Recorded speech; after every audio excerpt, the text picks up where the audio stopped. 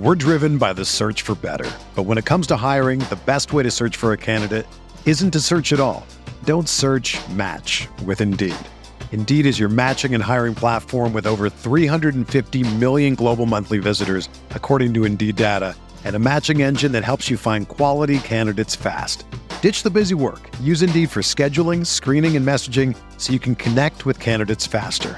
Leveraging over 140 million qualifications and preferences every day, Indeed's matching engine is constantly learning from your preferences, so the more you use Indeed, the better it gets.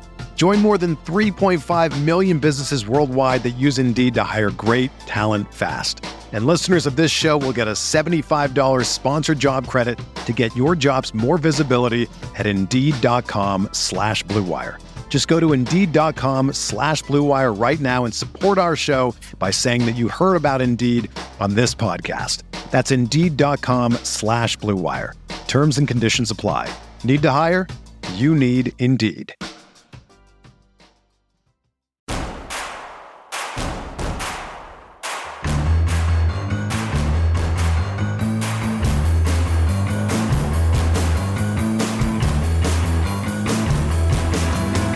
From your favorite source for Chicago White Sox talk, delivering news, interviews, analysis, and more.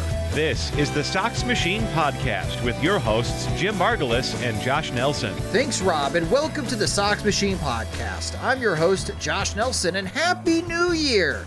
Yes, it's January 1st, 2024, as we kick off our 11th season podcasting about the Chicago White Sox and the 6th anniversary of rebooting SoxMachine.com.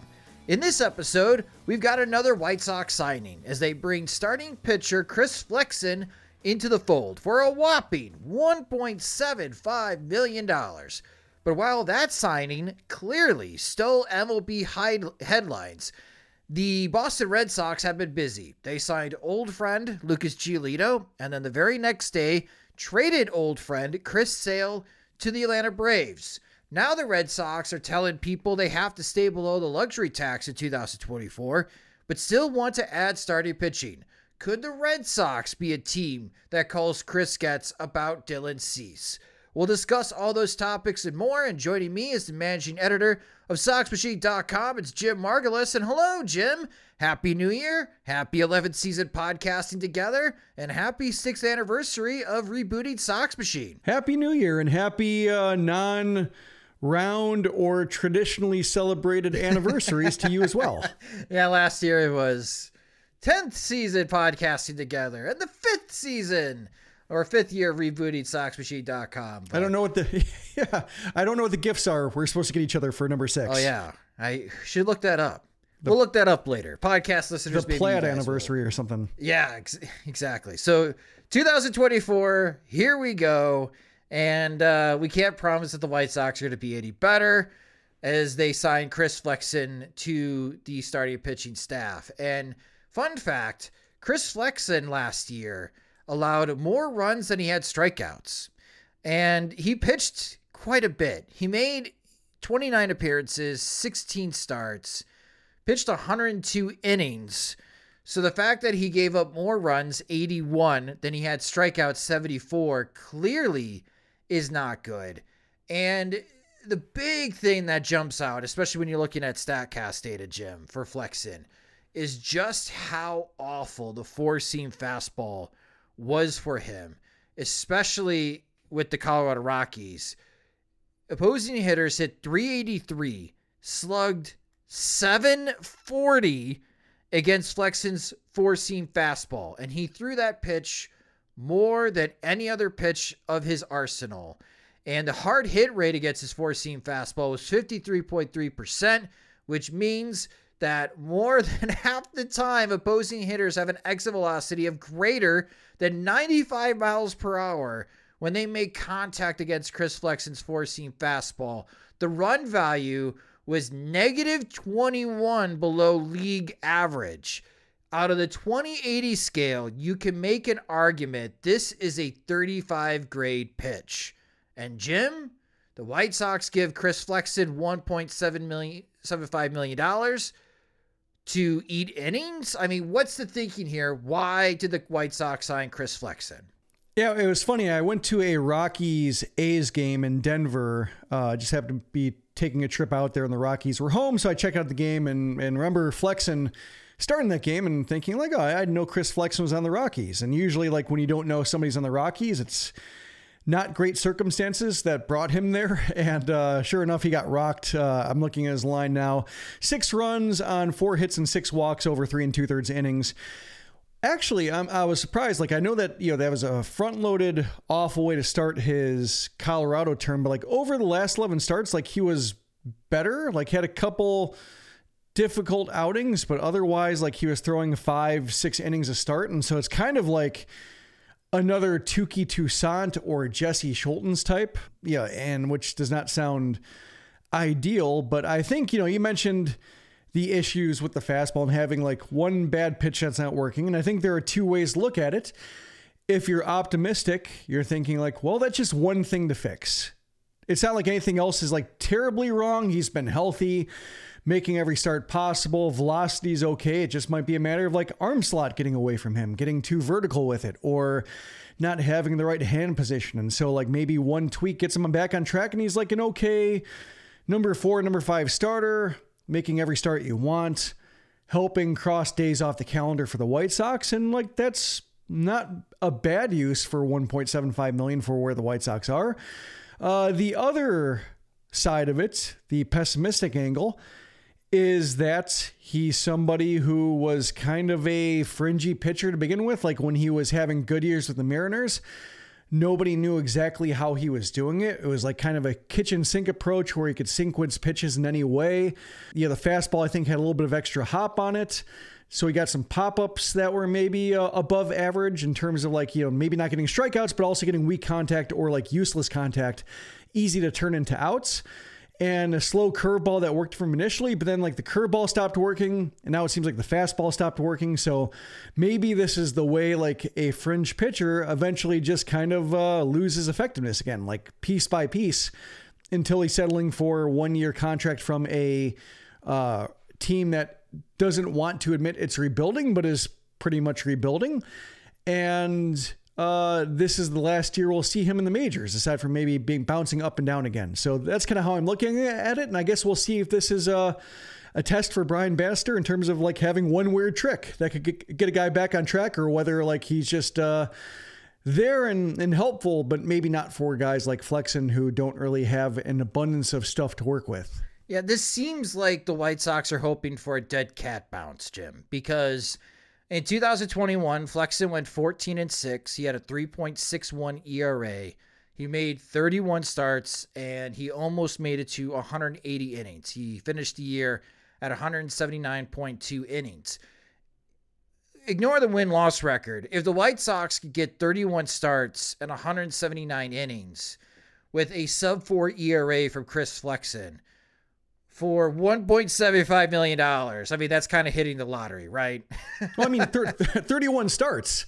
Yeah. That's really only because if he's making 31 starts, that means it's not going terribly. And then last year, or I should say last year, 2022, a 3.73 ERA, 33 games, some of those out of the bullpen.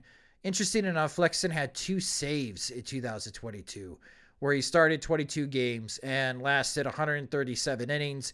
And then, of course, the dumpster fire that was 2023. So if you're optimistic, and there are some of you that listen to this podcast that are very optimistic, the dream is, can we get 2021 Chris Flexen? And can Brian Bannister and Ethan Katz discover something wrong with the 4-seam fastball that gets him back on track and closer to his 2021 self? If they can't get him all the way back, when you look at 2022 stats, 22 starts, 137 innings, I think where the White Sox and the state that they're currently in, Jim, in 2024, I think that's the dream here. Like I think those are decent goals, ignoring ERA, because the fastball, not only does he not get a lot of velocity on that pitch, where Flexen's average velocity on the 4-seamer hovers around 92 miles per hour. And we did that podcast episode last year, and it might be worth revisiting just to see on how opposing hitters did.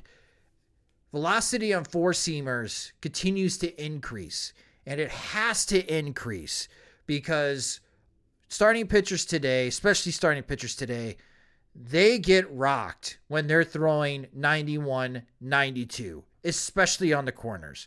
There has been this perception that if you can command the four-seam fastball and you don't throw high velocity and you can hit the corners, you're fine. However, opposing hitters are figuring out a way to take that pitch and going opposite field.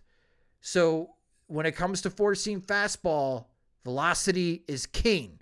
And if you can't chuck it 93, 94, you might want to throw a different pitch as often as you did with the four-seam fastball. So this is kind of where I almost want the White Sox and Bannister and Ethan Katz, Jim, just to like imagine Chris Flexen as a Lego set, break it and rebuild it.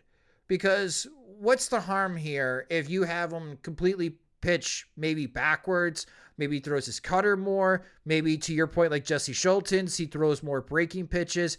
You can't survive in the major leagues with this poor a fastball, and you can't keep throwing it 40% of the time if you're allowing crazy successful stats to opposing hitters. So that's kind of where I'm looking at Chris Flexen. Yes, White Sox fans, I think he's going to be part of the starting rotation on opening day because this is a guaranteed contract.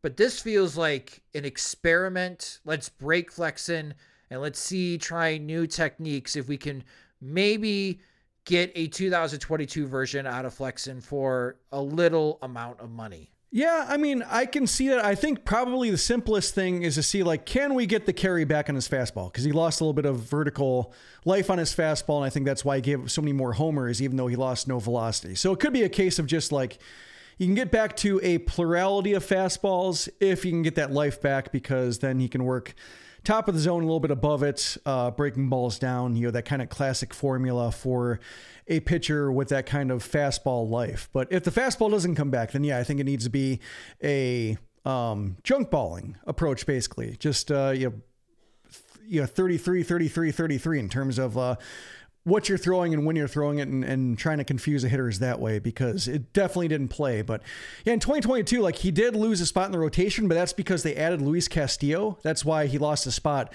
Looking at that rotation, like, I didn't realize how durable it was. It's kind of like the 2005 White Sox. Robbie Ray, 32 starts. Logan Gilbert, 32 starts. Marco Gonzalez, 32 starts. George Kirby, 25 starts. And then Luis Castillo coming up and taking Flexen's spot. So basically, like, the rotation spot went from Flexen, who was decent, to Castillo, who is one of the league's best pitchers. So there's no shame in him losing that spot and being like, yeah, I guess somebody's got to go to the bullpen. And I'm the least impressive right-hander that we have, so I guess it's going to be me. So that's why I think, like, 2022 would certainly be fine. And even though, like, he did have to shift to the slider there was some evidence that he could lean on that slider more. But I think it comes back to whether they can fix the fastball. If not, it's going to be just like kind of along the lines of Jose Urena when the White Sox claimed him from the Rockies. Like, poor at the Rockies, and he came back and he was okay. Not exactly sure how he was doing it because the peripherals weren't impressive, but that's kind of besides the point when you're just trying to get, like, decent starts from anybody at that point of the year. And I think Flexen at least has durability on the side, and maybe they have a notion. And for the money they're paying him and how many starts they need to soak up over the course of the year, a lot of times those guys will qualify as being worthy of starts at some point, whether it's like 6 months, 4 months, 3 months, 1 month. Like, all options are on the table when you just need to get by. Maybe he could be a poor man's Lucas Giolito, because Flexen's best pitch is the changeup. And it was an average pitch in 2023. In 2022, it had a run value of +6. And in 2021, it had a run value +9. And it's been his strongest pitch the last 3 years. So maybe, to your point, like, cutting up his pitch arsenal, be a 3-pitch pitcher, 4-seamer, a cutter / slider, and then a changeup, and just throw that pitch 33% of the time if the 4-seam is not fixed. Again, instead of looking at WAR, instead of looking at ERA, when it comes to Chris Flexen, I guess we'll be judging him by game start and innings pitched, because if he could throw more than 100 innings, I'm assuming the White Sox are continuing to trot him out because everything else looks good. Yeah, I always liken it to post-surgery John Danks. Like, if you are the worst qualified starting pitcher in the league, that's actually not bad, because qualifying means you're actually serving a purpose, even if it's not pretty on a given day and nobody looks forward to, like, nobody's saying, oh, it's post-surgery John Danks day. You're not seeing social media light up every 5 days with that kind of billing, but at least, you know, like, he's not going to tax the bullpen, or he's going to have up and down performances, but the ups actually help them win games. Like, there's always a reason, if somebody's qualifying for the ERA title, that there's one purpose being served, if not multiple purposes being served. And we're seeing the White Sox this entire winter basically acquiring single purpose kitchen implements. Like, they can play defense, they can make starts, they can play defense again. They can play defense again. They can game plan for pitchers and play defense. Like, we're seeing that, but, like, when it comes to a secondary skill, those are in short supply. And I think Flexen fits in that mold of just like, well, he takes starts, he's durable. Can they actually be good starts? Again, he makes starts. Yeah, the White Sox rotation right now is Dylan Cease, Eric Fetty, Mike Soroka, Chris Flexen, and Tuki Tucson. Maybe. Why do you say Soroka, maybe on Mike Soroka? If he's healthy enough. Well, because if he's healthy, like, just he has not been physically able to take he's pencil him in, but make sure the eraser is clean. That's your starting rotation. How that starting rotation does not develop to be the best starting rotation in the American League Central, Jim, I'll never figure out why. I'm kidding. The best rotation coupons can buy. Pretty much. Well, welcome Chris Flexen to the Chicago White Sox. Remember that name. It'll be on the Sporkle quiz at the end of the year. Oh, man, there's going to be a lot of random names and faces that join the White Sox in 2024, but they add another starting pitcher to the mix, and we'll see how Flexen does in spring training and what we see from him in spring training, if that builds any hope that he could have a decent start to the 2024 season, and we'll see where he is in June. But we're going to talk about some old friends here in a moment. While the White Sox are stealing headlines with their clearance sightings, the Boston Red Sox make two very notable moves over the weekend, and we'll talk about those old friends after a quick word from our sponsors. We're driven by the search for better. But when it comes to hiring, the best way to search for a candidate isn't to search at all. Don't search, match with Indeed. Indeed is your matching and hiring platform with over 350 million global monthly visitors, according to Indeed data, and a matching engine that helps you find quality candidates fast. Ditch the busy work. Use Indeed for scheduling, screening, and messaging so you can connect with candidates faster. Leveraging over 140 million qualifications and preferences every day, Indeed's matching engine is constantly learning from your preferences, so the more you use Indeed, the better it gets. Join more than 3.5 million businesses worldwide that use Indeed to hire great talent fast. And listeners of this show will get a $75 sponsored job credit to get your jobs more visibility at Indeed.com/Blue Wire. Just go to Indeed.com/Blue Wire right now and support our show by saying that you heard about Indeed on this podcast. That's Indeed.com/Blue Wire. Terms and conditions apply. Need to hire? You need Indeed. The best way to learn a language? Immersion. Living where the language is spoken and using it every day. But if that's not in the cards this year, you can still learn a language the second best way, and that's with Babbel. Be a better you in 2024 with Babbel, the science-backed language learning app that actually works. Don't pay hundreds of dollars for private tutors or waste hours on apps that don't really help you speak the language. Babbel's quick 10-minute lessons are handcrafted by over 200 language experts and help you start speaking a new language in as little as 3 weeks. Babbel's designed by real people for real conversations, and their tips and tools are approachable, accessible, rooted in real-life situations, and delivered with conversation-based teaching, so you're ready to practice what you've learned in the real world. Here's a special limited-time deal for our listeners. Right now, get up to 60% off your Babbel subscription at babbel.com/Blue Wire. That's 60% off at babbel.com/Blue Wire, spelled BABBEL.com/Blue Wire. Rules and restrictions apply. Welcome back to the Sox Machine Podcast. As you guys have learned over the years, one of my favorite memes is Old Friend Alert. And we had quite the Old Friend Alert over the weekend out in Boston. A little bit of a surprise. Old friend Lucas Giolito signed a 2-year contract, a little more than $38 million, that there is a buyout after the first season for Giolito. A similar deal that Carlos Rodon, another old friend, signed with the San Francisco Giants after leaving the Chicago White Sox. It's a deal that for Lucas Giolito, if he bounces back, he can become a free agent and try to net a larger deal.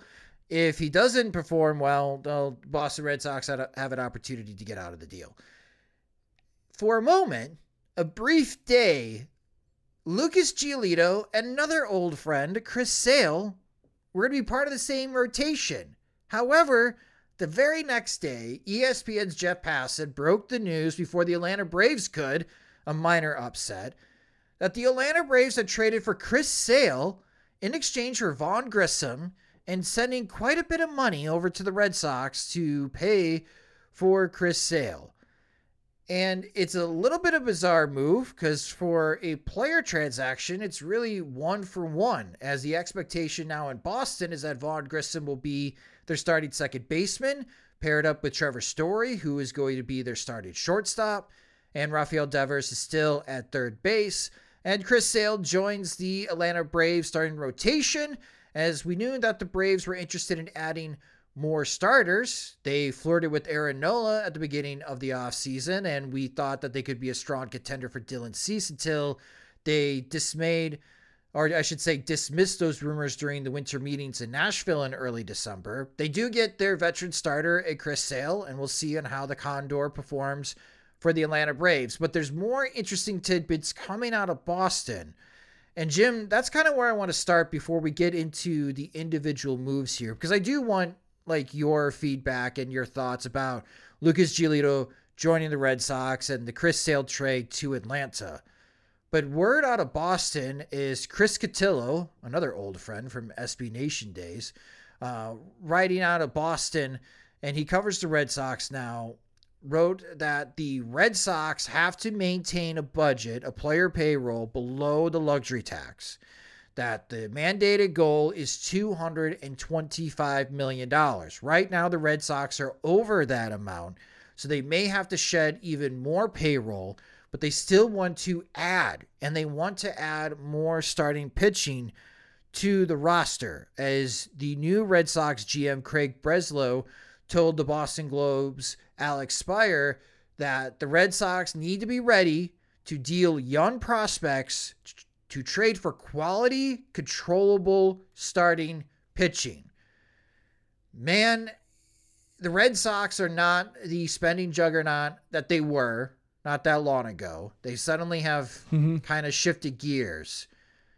But what do you make of the situation out in Boston? And when you hear that the Red Sox GM says that they need to be ready to deal young prospects to trade for quality, controllable starting pitching, man, doesn't that put the Red Sox into the group of teams that could be calling about Dylan Cease? Yeah, it does seem like he's trying to prime the fan base or the media around the Red Sox to be ready for such a trade. I don't know if you say that, if you don't have a deal in mind, whether it's Dylan Cease or somebody else, but I guess with Cease, it depends on whether 2 years is considered controllable, or whether he's thinking 3 or more. But Cease, given that he's going to be making probably at most $25 million over the next 2 years, that's why his trade value was so high, even if he was coming off a relatively down season or not the Cy Young follow-up that everybody hoped to see from him, just because he's getting paid as much as Kenta Maeda. He's getting paid way less than Lucas Giolito after Giolito's down year. Frankie Montas making double what Cease is expected to make next year, even though Montas only pitched 1 game last year. So there are reasons why Getz has been asking quite a lot for Cease, and like the Reds leaked the offer that the White Sox wanted from the Reds, and it was like 5 prospects and like 3 top 100 guys, and like a steep asking price, maybe not a bad like initial like heat check, like test how desperate the Reds are, but like a price you probably want to come down from a little bit to get a deal done. But like if he's not that enamored with what the Reds have to offer and he's waiting for other teams to get involved, like the Red Sox do have some quality position player prospects that could interest the White Sox, and there could be a match there. So like I'm open to it. Like the Red Sox were kind of off my radar a little bit just because they don't have like or it's just kind of unclear how hard they're trying in a very stacked division. Like, are they going to make the best use of Cease's 2 years, or are they regrouping a little bit, trying to get under the luxury tax and not really interested in adding? The thing about Breslow, like with Breslow and Getz, you have 2 former players, and I remember talking about this with the winter meetings with Dan Szymborski when we met up with him, saying like there was a time, like in the aughts, where like you'd have ex-players dealing with ex-players, and you'd see like the kind of competitive instincts coming in, like either, being okay to take a chance or trying to get trying to take a bold swing to climb back into a division race, even it might have been theoretically ahead of schedule, or just like, kind of doing some challenge trades, alpha maneuvers, etc.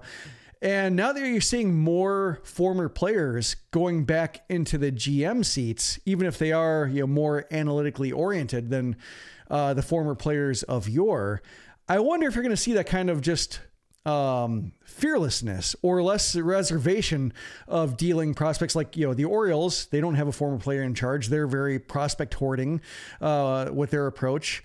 But with like former players, like, sometimes you'll see like, I want to make a deal, or we need to shake things up, or I know how clubhouses are supposed to be, and we need this guy for that. Like, I am curious if you're going to see like more deals made like from the seat of the pants. And there's that possibility here, like if Breslow saying it, like telegraphing some kind of move, like maybe he is that guy, even if he is like analytical and Yale educated and so forth. Like they still might have that competitive instinct to say like, yeah, I want to get good faster. So here's Dylan Cease. The Red Sox do have 4 top 100 prospects according to MLB.com. They have 2 top 50 prospects. Marcelo Mayer, been a big fan of him ever since draft day. Good looking kid. He was a little Jimmy, good looking kid. Yeah. Yes, he was. Yeah. Marcelo Mayer, good looking kid, 11th ranked prospect. He's in AA, just 21 years old.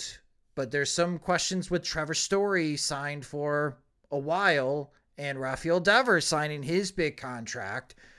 And they just traded for Vaughn Grissom. Is Marcelo Mayer now suddenly available? Roman Anthony is somebody that I thought highly of while covering the MLB draft. I thought he could be a good target for the Chicago White Sox. We've heard whispers that the White Sox were on his radar, maybe using a second-round pick.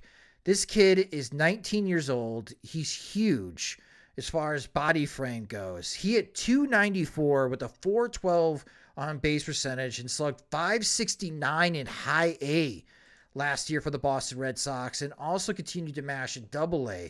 He's just 19 years old, and I think he'll be that prototype, typical right fielder in the major league. So those are your 2 top 50 prospects. I don't know if the Red Sox, let me put it this way. Based on what you just said with former players, Jim, I think you make a good point. Maybe a Marcelo Mayer and Roman Anthony do suddenly become available in a Dylan Cease trade if the Red Sox are very desperate, especially Breslow, coming in, and the Red Sox still want to win, and they're in a very tough division in the American League East. Maybe you can get one of those 2 for Cease to headline a deal, and that would be a big get for the White Sox. A really big get. And those are the types of position players that they're really missing right now. Like having Marcelo Mayer and Colson Montgomery, now you could really dream this is your left side of the infield. You can move Montgomery over to third base because you have a bona fide shortstop in Marcelo Mayer who is ready to pick up the torch from Paul DeJong whenever you're ready to push him up to the major leagues, and he's still very young.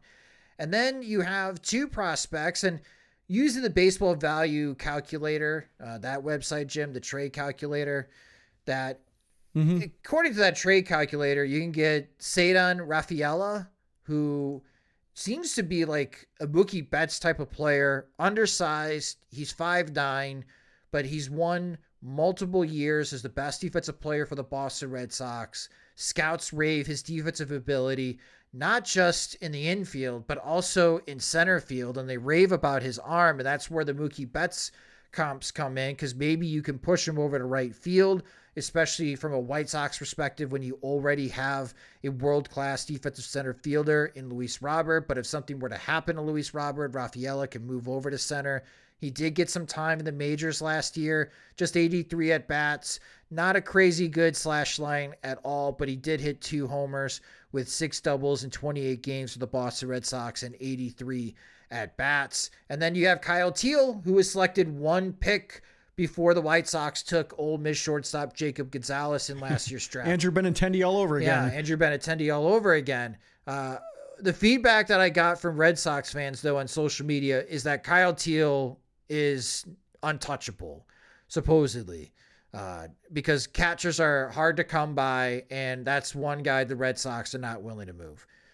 But like when I hear you talking about ex-players and Getz and Breslow being the GMs, I think it's crazy on paper to suggest the Red Sox would move Marcelo Mayer or Roman Anthony to headline a deal for Dylan Cease. But what other choice do the Red Sox have if the Red Sox new front office is given the demand that you need to stay below the luxury tax, but we cannot finish in last place in the American League East? I mean, this is a loaded division still, Jim. And the only way that the Red Sox can get out of the cellar and compete in that incredibly tough division and compete for a postseason spot, they need to make a splash via trade. And they moved a veteran in Chris Sale. They got to replace Chris Sale. Maybe I'm dreaming a little bit, but maybe this could be a path between the White Sox and Red Sox. And let's say if the White Sox could get either Marcelo Mayer or Roman Anthony, I mean, I don't know how you say no to that from a White Sox perspective, because these guys are guys you can dream about and helping you out starting in 2025, which is exactly the type of the move that we are missing from the White Sox this offseason. Yeah, they're both left-handed bats as well, Mayer and Anthony. So like that helps address a long-standing issue with the White Sox in terms of balancing their lineup from that side. I also like, in terms of like the tertiary players being involved, like Nick York wouldn't be a bad like third guy in if they had like, say, like if it's only one of Mayer and Anthony and then they had to go a little bit down list, like York being a second baseman who's now blocked and, has some, patience and power. And like Keith Law is saying, like there's a little bit more in his swing they should be able to get out of, but haven't been able to get yet. Like White Sox haven't proven that kind of team to be able to get that kind of potential, but like, given that he's in Double-A, like could produce this year, White Sox, that position's wide open. Like keep adding options to these, these positions of need. So between the right field and second base, like the more options, the better. So I like their top 100 prospects, obviously, but they have some guys who are like down, just off the list, or maybe were on the list and then fell off a little bit. That could be, fill out a package, in a way that interests the White Sox, because the White Sox don't even have. When it comes to the outfield, especially outfield and second base, like they don't have those guys yet, unless they're asking a whole lot from like Colson Montgomery and Brian Ramos to like be the infielders and address those positions for the foreseeable future. And I think as much as I like Ramos as like a, maybe not number 2 prospect in the system, but like top 5 prospect in the system, like just asking a lot for both those guys to stick and be immediately productive. And so like, the more options, the better. I think Ramos needs to play second base in spring training. He could still get some time at third base.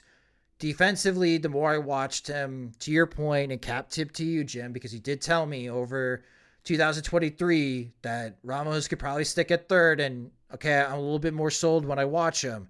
But if Ramos wants to play in the majors in 2024, I think that's second base. Same thing with Colson Montgomery, but I don't know how that transition would work for Colson Montgomery moving over to shortstop to second base. I think it's either shortstop, third, or maybe Colson Montgomery is your future right fielder, but I still want to see on how Montgomery does defensively. Yeah, so for those two guys, and then, Edgar Quero, maybe he helps out at the catching position in 2024 for the White Sox. That's really it. Like everybody else, I don't know how you can come up with a top 30 prospect list for the White Sox, especially on the position player front.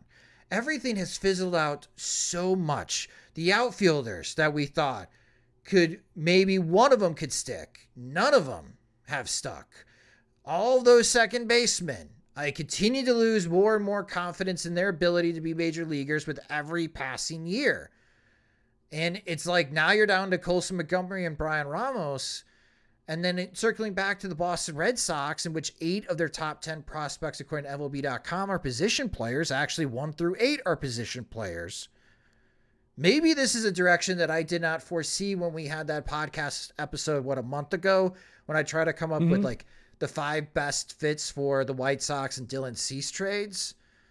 Maybe I'm selling myself more talking about Boston's situation, but I could see this being a match between the White Sox and Red Sox. Yeah, I didn't see them trading Chris Sale, and I think that surprised a lot of people. And it's also surprising, like, the price that the Braves are paying Vaughn Grissom, who's like a good player, good prospect, could be a valuable member of a team if he can restore his form from a couple years ago and like be a middle infielder who's under team control and shouldn't be like paid exorbitantly through arbitration. Like he could be a nice spot filler in any lineup card, but like a lot of teams have guys like that. The White Sox don't, but a lot of teams do. And given how much cash the Red Sox sent the Braves way, it would seem like a lot of teams could do that. So I'm curious, like, whether the Braves will be vindicated or whether there's a reason why like the price was so low because Sale just can't, physically hold up anymore to the demands of starting pitching over the course of a 6-month season. Like I'm going to be fascinated by this deal because you could see it working really well where if like Sale's throwing 150 innings, like that's a steal for the Braves. And the Braves have been good at this kind of deal, and they've been so active that maybe they have like an imagination or see stuff that other teams don't see based on just how many transactions they've already performed this winter. But like, if it doesn't pan out and like the Red Sox got a nice deal and just, one of those classic contracts where like, I'm thinking like Robinson Cano and Prince Fielder and such, like you can always get out from under these deals if you're willing to pay some freight. Like that's,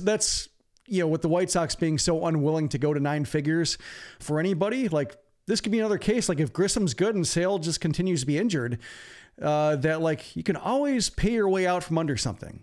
Unless it's, maybe like the biggest disaster deal of all time, but like for an underperforming, inefficient contract, there always seem to be teams that are willing to take on that player if you throw enough money that way. And sometimes like that's the best way to do it. Just pay the cost, turn the page and move on and enjoy your new player that you got.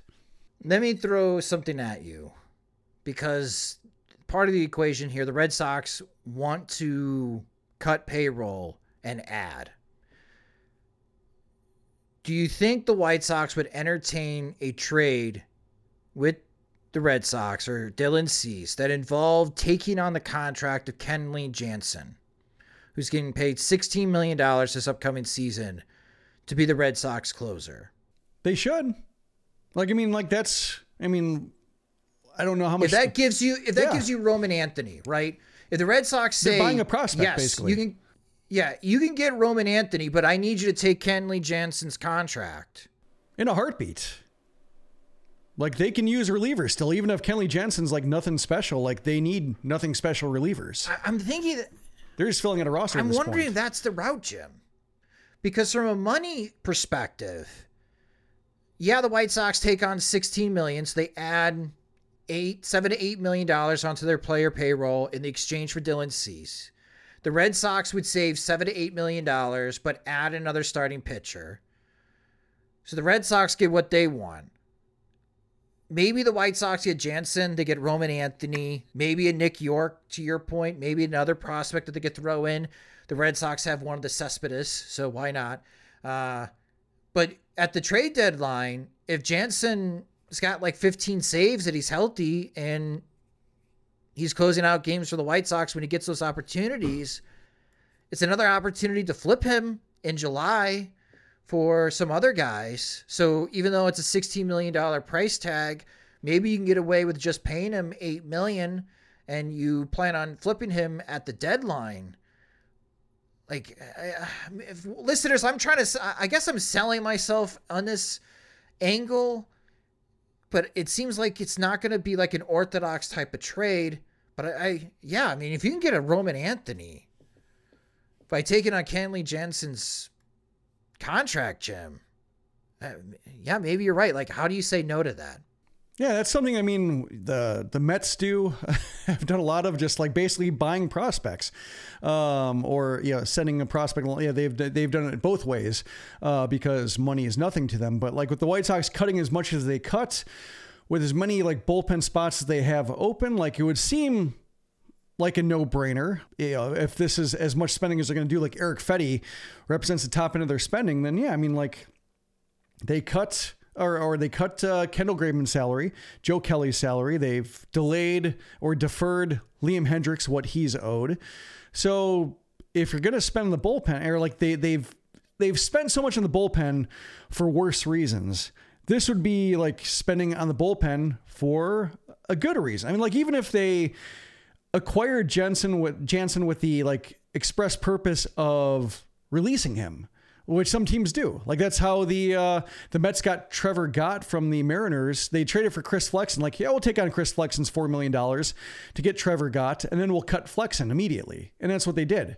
They just saw a way to like, yeah, we'll absorb some other team's bad money for a reliever we can use. And the White Sox, given how much they've cut, how much they probably can continue to cut over the course of like the deadline next year, should they keep moving salaries. In the case of like trading Dylan Cease, that's another $8 million. So, I mean, like that's money going out. So yeah, buying prospects is what they should be doing in order to try to get a critical mass of players faster than they currently have them. And then finally, because you mentioned Chris Sale going to Atlanta, and I'm with you. I think that's got a sneaky chance to be a good deal for the Atlanta Braves, especially if Chris Sale can last the entire season and becomes like a 3-WAR pitcher for the Atlanta Braves. To pair up with like Max Fried, you're not asking Chris Sale to be the ace. You're asking Chris Sale to be a mid-rotation type of starting pitcher, which at this point of his career, that's probably achievable for Chris Sale, but that could still be a really good deal for the Atlanta Braves. And I like their creativity with their roster construction. Again, they're still going to be one of the best teams in Major League Baseball, one of the favorites in the National League, them and the Los Angeles Dodgers. That's going to be a great battle all season long. But Lucas Giolito going to Boston, and there's some immediate reaction from White Sox fans that don't think this is a good pairing for Giolito, especially at Fenway. And there have been some rough games that Giolito has had in Boston. How do you think this signing is going to fare for the Red Sox and for Lucas Giolito on a personal level? Well, we remember the Patriots Day start, the morning start. Yeah. It's, I think Giolito, at this point in his career, like he's still in his 20s, still was good at the White Sox. Like the sticky stuff, I think the sticky stuff helped him, but like he was good after the sticky stuff ban. He's just, I think his pitch mix is a rather delicate one, to where like he needs his fastball to be so good. He needs his change to be so good to be like an above average starter who might get a little bit of Cy Young support if everything goes well. Whereas like if his fastball is just like either loses a little bit of spin efficiency or the arm slot isn't right, then the whole approach can kind of collapse a little bit, because all of a sudden his changeup doesn't have that fade. If it doesn't have that quite, the hand position or whatever he needs to get it going, and the slider is okay, but has never been like a dominant pitch.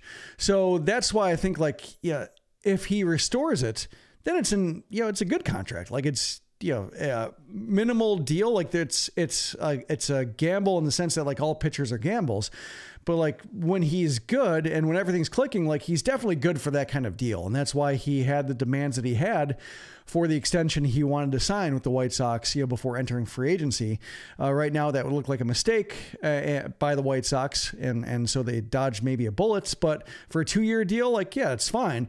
I think the reason why he signed for 2 years, whereas like, Yamamoto signed for 12 and with the contract Blake Snell might get, the contract Jordan Montgomery might get, the contract Aaron Nola got, is that like, I think his approach is more delicate. And if he gets off track, like it can last for longer or the starts can be uglier. So I think that's, if he were a more sound proposition, he would be getting a 3, 4, 5-year deal. And that's why like that naturally reflects the gamble that he is. So that's why, it's an okay contract. And I think most teams would be okay giving him that kind of deal. Like we talked about earlier, I just don't know how honest or aggressive the Red Sox really are about winning in this division, whether it's more or less, kind of like making gestures towards winning, but not actually having the ownership support to drive it, or whether they, John Henry is like convinced, like, yeah, we need to win. And that's why Chaim Bloom's out. That's why Craig Breslow's in, and Giolito's going to be the guy who gets it done. We have an idea for him that can get his fastball back on track. But yeah, 41 homers last year in Fenway.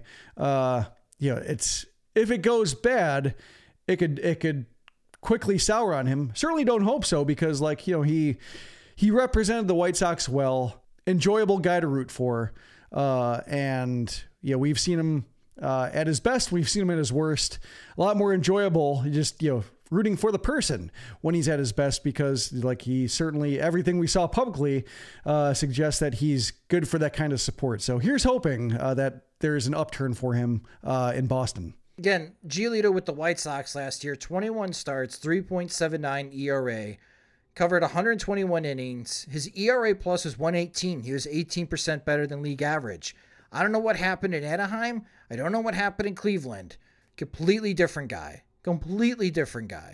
He allowed 20 homers with the White Sox over 21 starts. He allowed 21 homers in 12 starts combined with the Angels and Guardians. Like, I'm shocked. I was very shocked at how poor he pitched away from the White Sox after the trade deadline. But if the Red Sox can get 3.79 Lucas Giolito, a 1.18 ERA plus, the player option for Giolito comes with just a $1 million buyout or a $19 million contract for the 2025 season. If Giolito gets back to his White Sox form, then I think that's an easy, I'll take your $1 million and I'll go test free agency again. So I think, for the Red Sox and Giolito, this really feels like a 1-year deal, even though it reads 2 years and $38.5 million. This really reads like a 1-year deal, Jim. Yeah, unless obviously it goes poorly for Giolito, whether it's injury or something else, the homer problems continue, and then it's a 2-year deal. So this is the case where kind of like Carlos Rodon, the player holds all the cards. Like if you're the Red Sox have to approach it like a gamble. That's, they're fine getting one good year out of him, and then they'll see what the market looks like afterwards, or they'll see what their homegrown pitching options look like to replace him, or they'll see like, well, we have Dylan Cease for another year if they trade for him after that. But they have to be prepared that if it blows up on them, that maybe they're just saddled with another salary they have to send out. We'll see how it goes for Giolito and the Boston Red Sox. Let's see if there's any more trade smoke. Again, we're just speculating here. Nothing solid about the Red Sox interest in Dylan Cease, but after this conversation, I think both parties should have a conversation about making a deal. This could be a better fit than I was expecting, especially if the Red Sox are willing to part with the Marcelo Mayer or Roman Anthony, 2 top 50 prospects within their farm system. But that will do it for this episode of the Sox Machine Podcast. Thank you guys so much for listening. And again, I hope you had a wonderful New Year's Eve celebration and you're having a great start to 2024. You can subscribe to the Sox Machine podcast wherever you listen to podcasts, such as Spotify and Apple Music. You can also watch the Sox Machine podcast on youtube.com/Sox Machine. If you do go to our YouTube page, please hit the subscribe button. We greatly appreciate it. You can follow us on social media. We're on all the platforms at Sox Machine, or follow me there at SoxMachine_Josh. If you enjoy our work and you want more, what better time than to sign up for the Sox Machine Patreon than on New Year's Day? You can sign up for an annual subscription to our Patreon where you get exclusive content and ad-free versions of both the podcast and website, and invites to exclusive Sox Machine events like our curling event that we're hosting in February. And we'll have special things going on, especially with our road trips planned for this upcoming season to Milwaukee and Kansas City. Again, you save with an annual subscription. So if you enjoy our work and you're not a Patreon supporter, but you want to be, go to patreon.com/Sox Machine and sign up today. The Sox Machine podcast is a production of SoxMachine.com, you know, for all things Chicago White Sox baseball. Alongside Jim Margulis, I'm Josh Nelson. Thanks for listening and watching.